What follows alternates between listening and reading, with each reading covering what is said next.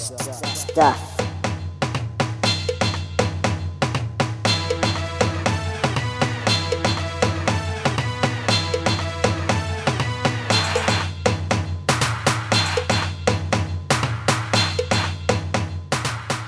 It's episode 53 of the Good Stuff Kids podcast. I'm your host, Mike Mason. You found the show where I talk to the creators of certified and bona fide good stuff for kids and families. Think of it as a map, a Google map or a Waze map that helps you wind your way through all of the options available to us in kids entertainment today. On today's show, I talked to Jerry Casagrande, who's a movie director, producer, and writer who made a movie called On the Wing. An amazing movie for families, really funny, really interesting concept, with Corbin Burnson in it. Remember Corbin? Of course, remember Corbin Burnson. I had a great time talking to Jerry about all kinds of aspects of filmmaking and what it was like for him, and Jerry was so kind as to give a recommendation for our 4+1 this week.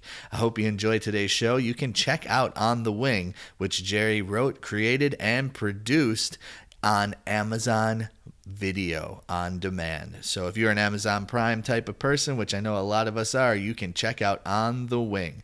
And you should. There's some really funny and great and thought-provoking scenes in this movie.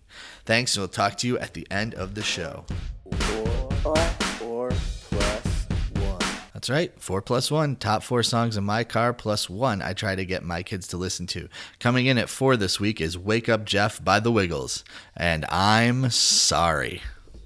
Wake up, Jeff. Everybody's wiggling. Wake up, Jeff. We really need you. Wake up, Jeff. You're missing all the fun now. Wake up, Jeff, before the day's through. What's that sound? I can hear somebody snoring. What's that sound? It's not Murray or Greg. Anthony's What is that sound if it's not Murray or Greg? I mean, honestly, what could it be? Coming in at number 3 this week is Space Cadet by Secret Agent 23 Skidoo. You're my little telescope, always staring into space. You're my little wall clock, always got your hands on your face. Your eyes are like donuts, big and warm and glazed. You're my little space cadet, and I wouldn't have it any other way. Hey, daydreamer, what's your dream? I can tell that your mind is a movie screen. What's the scene on that invisible TV? I walk by, say hi, you don't even see me. Easy, I ain't mad at you, daydreaming, not furious. Coming in at number 2 this week is a suggestion from Jerry Casagrande. It is Chicken Lips and Lizard Hips by Bruce Springsteen. I'm pretty sure this isn't a Bruce original, but it's pretty amazing, and we're on a little bit of a Bruce Springsteen tear here on the Good Stuff Kids podcast, and this one is great. Yeah, when I was a little kid, see, I never liked to eat. And Mama put things on my plate and I'd dump them on her feet. But then one day she made this soup, I ate it all in bed. I asked her what she put in it, and well, this is what she said. Oh, chicken lips and lizard hips and alligator eyes. Yeah, monkey legs and buzzard eggs and salamander thighs. And number 1 this week, a return to the countdown, is by Francis England. It's Explore the World. We can't get enough of this one. We really, really, really like it. Sometimes people, they look, they don't see. They hear without listening. They miss the beat. And I don't wanna be the one to miss out. The one who's not looking at the world around, at the world around. +1 this week is The Power Is On by The Go Team. And I know you want to know, was this a winner? I played it for my kids, and not a winner.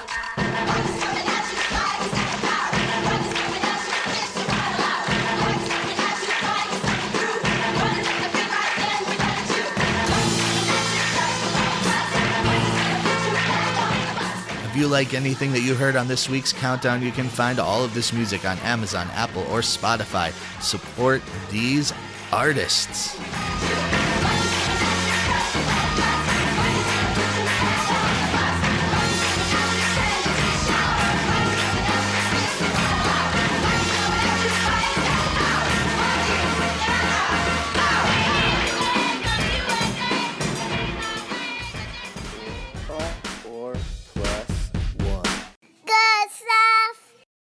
welcome to the Good Stuff Kids podcast. The man of many talents, Jerry Casagrande. How are you, Jerry? I'm doing well, Mike. Thanks a lot for having me on. Oh, totally. It is my pleasure. So we got in touch because I'll let you talk about all the roles you've had in creating what we're going to talk about, but a movie called On the Wing. A real movie, like you did it. You made a real movie with like people in it. Congratulations. So let's start with like, what were all of your roles in making this movie happen? So I wore a lot of hats, and I'll just, the real movie thing, I will jump to a quick story. So my partner in crime on this is a guy named Dan DeLuca, who can't be here today, and who has sort of the lead comic role in the movie as Dirk Diaper. However, Dan also co-directed it with me, and on the first day on set, we were watching the very first scene being filmed, and as a director, you watch through this monitor, and I said to Dan, "Oh my God, this is a real movie." And Dan, this is my first film, and Dan's made about 3 others. And he's like, "What did you think we were doing?" And it really, I was very impressed with the quality that we got with a really great cast and crew. Mm-hmm. But so I'm the writer, co-director, producer, and I had a cameo in the film as a sort of a cowboy farmer, and got to ride a horse, which was very fun. That's always fun. You're the writer. Yeah. So we're going to tread lightly and no spoilers because people are going to hear this and want to see the movie. But there's a lot of themes, right? Yeah. And just sort of like, what was the inspiration for writing the movie that you wrote? So I started writing this movie back in 2010. Movies take a while to come to fruition. And I have 3 kids. And in 2010, they were 10, 7, and 3. And so I set out, I said, I want to write a movie that my kids will like. Uh-huh. And I'm a big environmentalist. I love the natural world. And so I wanted to have some sort of environmental message. 2 movies that my kids really enjoyed at the time, and I would recommend to all your listeners, are Holes, which is just an absolutely outstanding movie, and based on the book, and it's a great audiobook to listen to on long car rides with your kids. And Hoot, which is also a good audiobook. It's by Carl Hyacin. And so this movie has a lot in common with Hoot, where some kids set out to save little baby owls from an evil pancake company. And it has something to do with Holes as well. Some similar things with Holes. In Holes, the protagonist, the main character, ultimately fulfills his family's legacy or destiny. And so there's a little component of that in there as well. Mm-hmm. And when I was writing this, there was a bunch of oil spilling out of the BP oil spill. And so that I wanted to talk about, the bad things about oil, and what we need to do to address climate change and change from oil and coal to solar and wind and so forth. Mm-hmm. And there's lots of, again, no spoilers and trying to tread lightly, but a lot of social justice, a lot of quoting, a lot of bringing up, the giants that came before us, right? And I think that I couldn't help but sort of think about some of the things in terms that like reflected what was happening now, for lack of a better word, in the political world, and like it's hard not to be political at this stage in life, but I just think that like what I'm trying to say in a very long-winded way, and maybe not a very clear way, is that the themes ring true that you wrote about in 2010 to now, in terms of the environment, in terms of respect, in terms of there's lots of things. So let's break down some of the characters, right? Okay. So who are the main characters in the film? Okay, so I'll give you the basic. In 2 sentences, the movie is about these 4 kids who uncover a plot by a very corrupt senator and her oil man sidekick, who is Dirk Diaper, and they are out to kill bald eagles because they've discovered oil underneath the nesting grounds of the eagles. Mm-hmm. And the kids discover this plan and have to take on the bad guys. Mm-hmm. So the 4 kids. The main character is a kid, and the kids are all about 15 or 16 years old. And the main character is Will Ryburn, who just loves playing guitar. He loves hanging out with his buddy Evan. Evan's got a cool tree house. It's a sweet tree house. Yeah. It's a sweet tree house. Sweet tree house. I know. I love tree houses. So it was fun to have a tree house in there. And he just wants to play guitar, skateboard, hang out with Evan. But his dad is a very powerful senator. And his dad has other plans for him and is worried that Will is really apathetic and doesn't care enough. And so he has made a plan to send Will to Washington on spring break for what Will sees as a very boring sort of student Congress program. Through a series of events, Will is unable to avoid going, and he ends up down there, and he meets his three people who quickly become his buddies. There is Allie McAllister, who fancies herself as an eco-terrorist. Yep, she's great. and Javier Reyes, who is this brilliant kid who sort of knows everything about everything, but has his own insecurities that he has to overcome. And Tanisha Reed, who is a very eloquent young woman and whose grandfather was involved in the civil rights movement. And she is constantly thinking about Martin Luther King's approach to things and Malcolm X's approaches to things. And so one of the themes of the movie is really, is how do you create change, whether it's environmental change or social justice change or whatever it is. Yeah, it's great. And the casting is so good. I mean, someone who has never made a movie, when you're writing the parts, do you have certain things in mind, and I'm sure you were involved heavily in like the casting process, and so is there like a moment when someone's reading the script that you wrote, your words, and you're just like, that's it, that's the person that I'm looking for? Yeah, there are. I mean, that definitely happened with a few characters. The young woman who played Tanisha, her name is Patrice Harris in real life. When she read for her part, I was like, bam, yeah, she's perfect. Same thing with Javi, that's Diego Salinas. And when Javi read, he was great also. Interestingly, when Allie McAllister, I had in mind what she might sound like. And Kendra Jane, the actress, brought something a little bit like edgier to it that I wasn't expecting, but then I loved it. And so like 2 days into the screening, I was like, this is different than I was expecting, but I totally loved it. And she's a great Allie McAllister. And Brennan Tolbert, who did Will, that was the hardest role to cast because as the lead, we really wanted to, just make sure it was just right. And we looked through a lot of different folks and then settled on Brennan. We're really, so, you just a note about Allie, like one of my favorite parts, and I'm gonna like sort of sprinkle stuff like this in just to like pique people's interest, but like her interactions with the limo driver, it was so awesome. It was so awesome. Okay, so Will's a guitar player, right? I relate to that as a guitar player, and one of the scenes where I was like, this is the dream.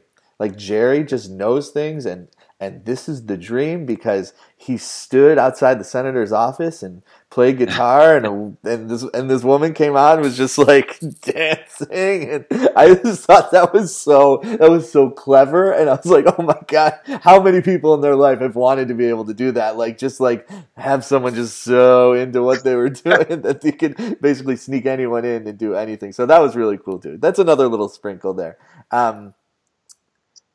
So when you're writing the movie, do you write it like scene by, so obviously you have the place that you want to go, right? Yep. And so I'm thinking about like a scene in the senator's office, which is like a pretty tense scene because you know that you don't want, you don't want something near the end of the movie when right, near the end of the movie. Will and his dad have an argument. Right.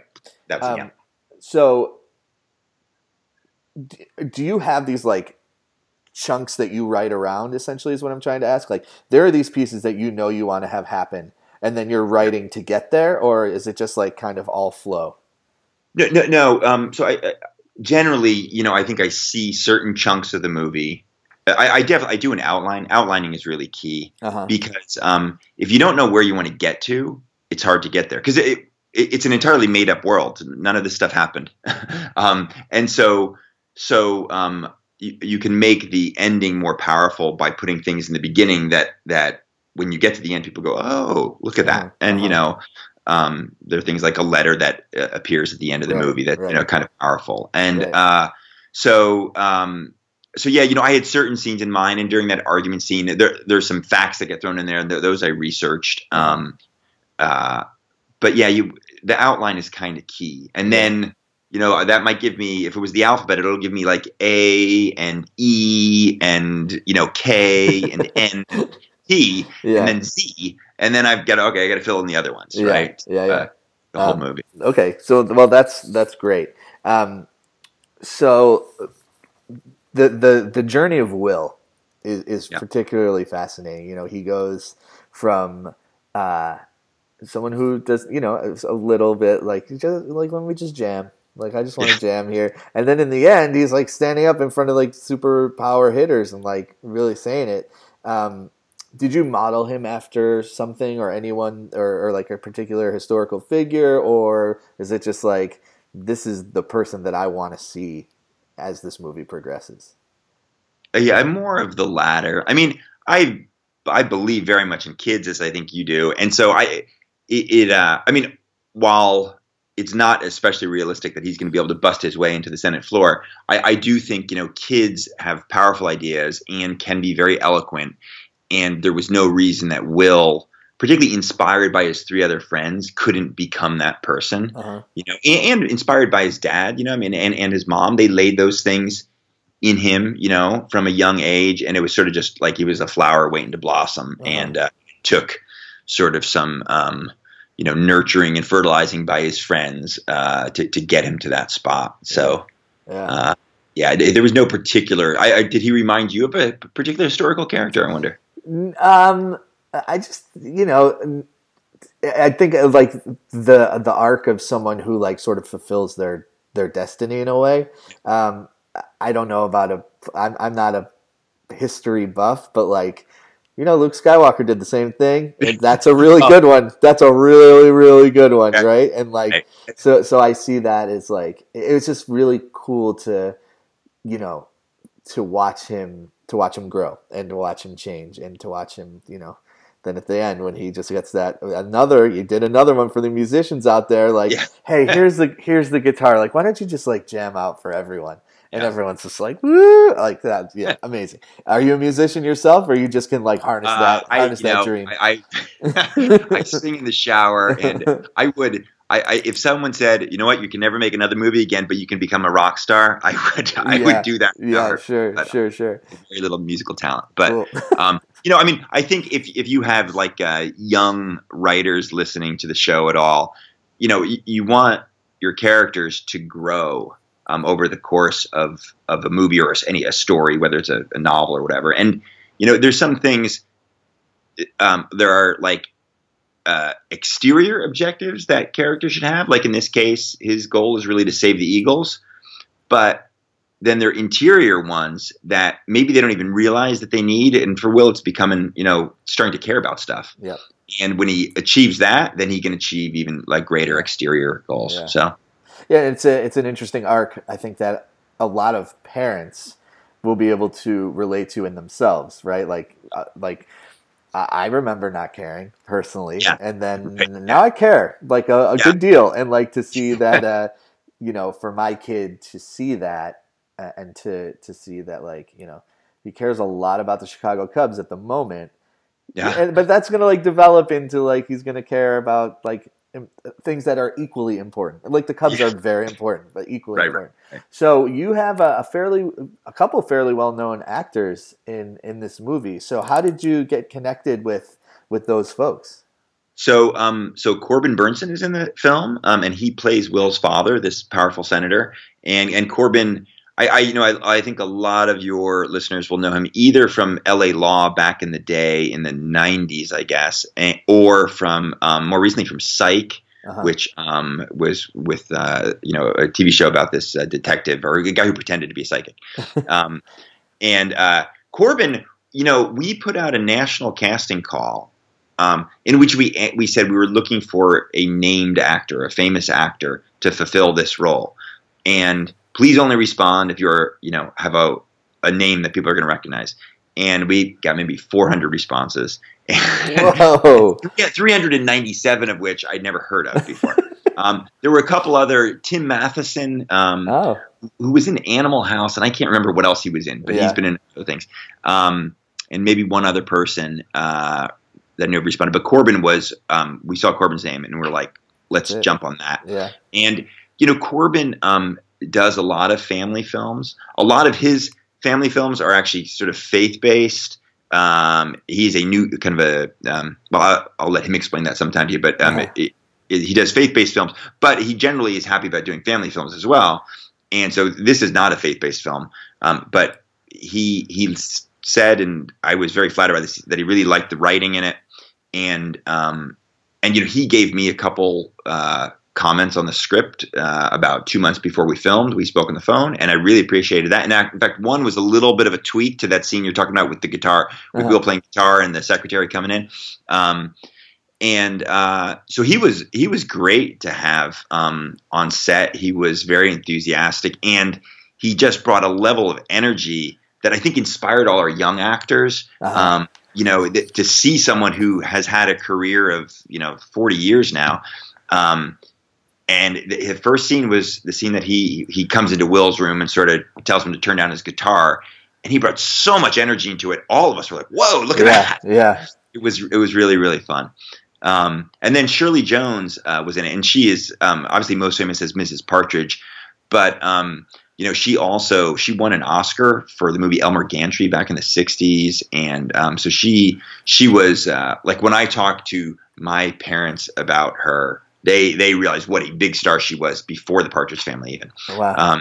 And she was great, and she was cute. She plays Will's grandmother, and I asked her before the shoot if she had any questions, and she said, "No, I'm playing an old lady. I am an old lady. I think I can do it."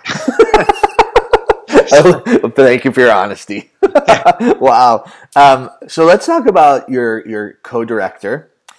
Dan, and just a little bit about maybe speaking for him a little bit about what his role was, but then we got to dive into Dirk Diaper. It's Diaper, yeah. Diaper, right?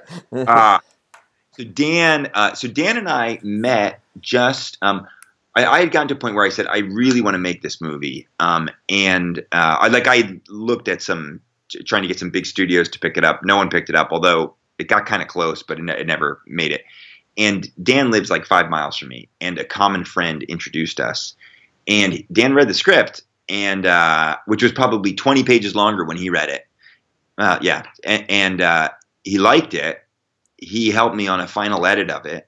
Made some suggestions, a lot of which were actually sort of cost reduction changes, because there were a few extra scenes in there and settings in there that we just were going to break our budget. And then, and I said, well, would you be Dirk, would you be my Dirk Diaper? And he was delighted to do that. And then later on, when we hired Corbin, I also asked him if he would co-direct it with me. Originally, he was not going to do that, but then I asked him if he would do that as well. So we were very much, like Tweedledee and Tweedledum on the film. And in fact, I think that's what most of the crew called us. And I mean, actually, he played a pretty over the top Dirk Diaper. But I'll tell one other story about Dan and like how creative he is. So there's a funny scene where a chef goes into a bathroom and encounters this man who is on the potty. And remarkably, we had a glitch with our actors. Those two actors didn't show up on the same day of the shoot. And Dan came up with we were really scrambling, like, oh my God, what are we going to do? We got to bring the other guy back down. Anyway, Dan came up with this brilliant way to shoot that scene. And the two guys are never in the same room together. One was up in Baltimore while we were filming down in Richmond. The other one was back somewhere else while we were filming. So he pulled off a fantastic fix for that scene. Wow. It looks, I don't think anyone who's watching it can really tell. I would not have known. Yeah. That's the beauty of it, right? Creative. It's fun. Yeah. So please. Well, so then he played Dirk Diaper,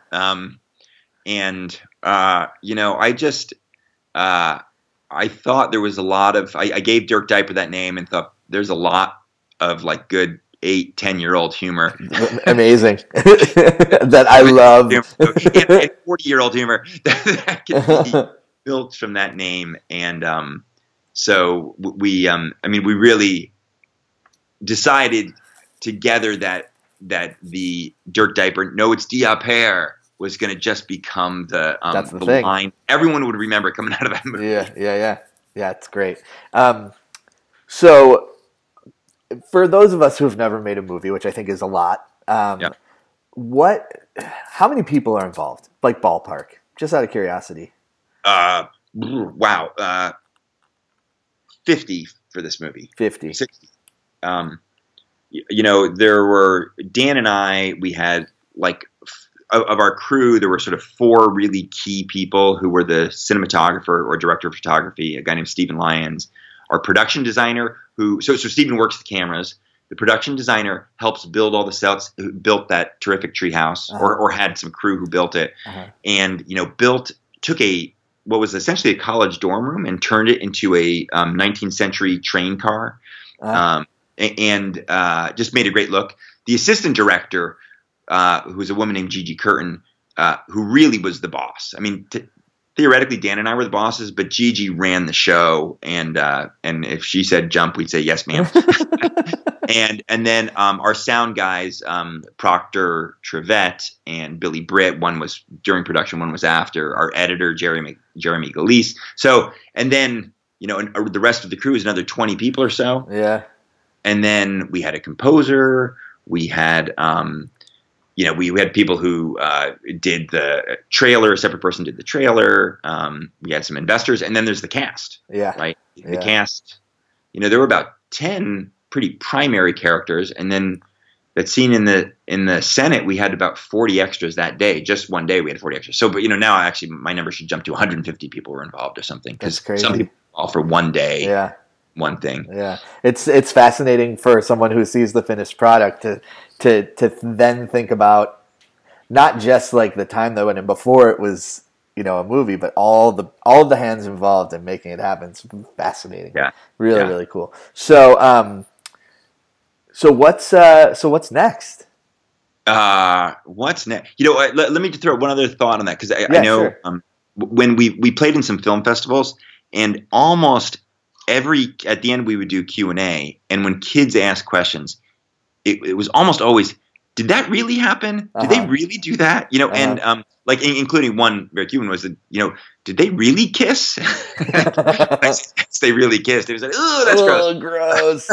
But it is remarkable when you've made a movie how fake everything really is, because the only thing that needs to look real is what the camera is actually seeing, and 1 foot away from that, there's another person standing holding a light, or there's the scene isn't there, and so it's a remarkable thing. And once you've made a movie, you never watch a movie the same way, because you're constantly imagining what's right around it. What's over there? Well, I mean, you mentioned the sort of the love connections that happen, and I was just glad to see all of them. It was really nice. Everyone ends up happy. It's a good thing.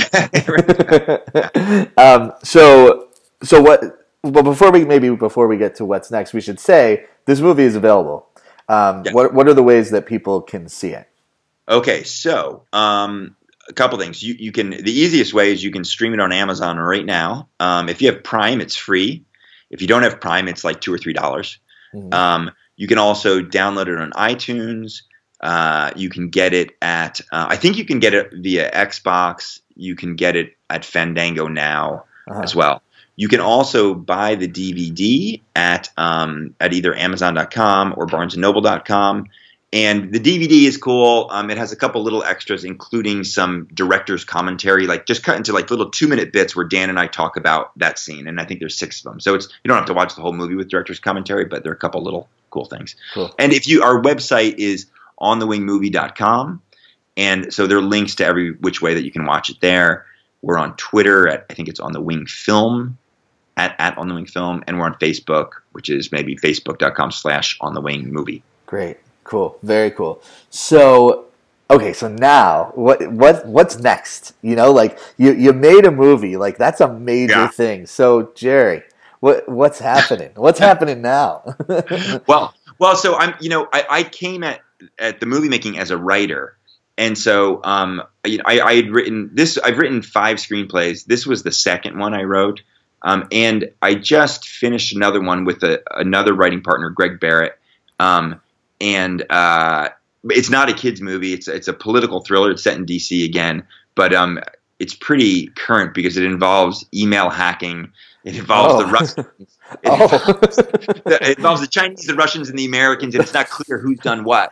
And we wrote it before this stuff came out. We finished it like the very end of October, and so there was some stuff floating around in the air, but it was it's incredibly timely. In fact, I'd say it may be a situation where reality is is better than the fiction that we've created, or unbelievable than the fiction we've created. Yeah, it is truly unbelievable. Yeah. So we're gonna, and Dan and I have talked about sort of a On the Wing 2, The Revenge of Diaper. That'd be awesome. So we'll be thinking about that. Great. Well, I love the movie. I told you there are some parts that are written for the 7-year-old boy in all of us. But Jerry, thank you so much. I love the movie. Everyone should check this movie out. It's nice to talk to someone about everything that went into making the movie, and that someone is you, obviously. And it's just really cool to hear. All of the themes that are in the movie are just so relevant for all of us, and it's a beautiful thing. So thank you so much for your time. Hey, thank you very much, and keep the podcast going. All right, we'll do. Cool.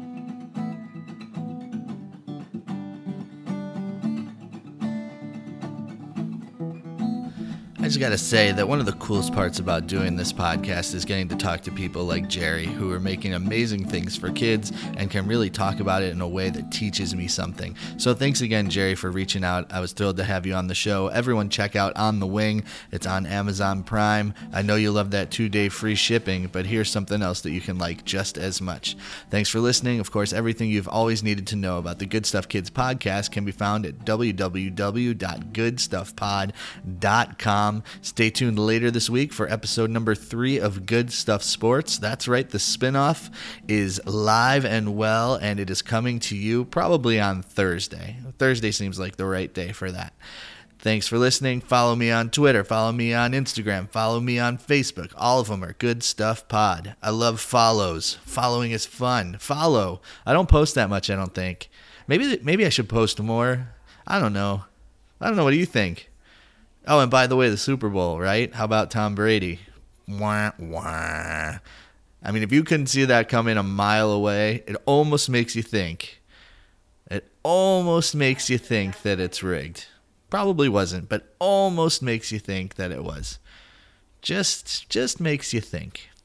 Anyhow, best Super Bowl snack by far, buffalo chicken wings with blue cheese, and you all know it. If you think that you have a better Super Bowl snack, I would love to hear what it is. Thanks for listening. Talk to you very, very, very soon.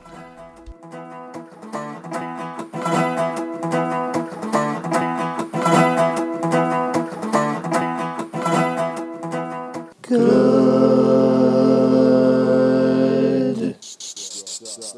stuff.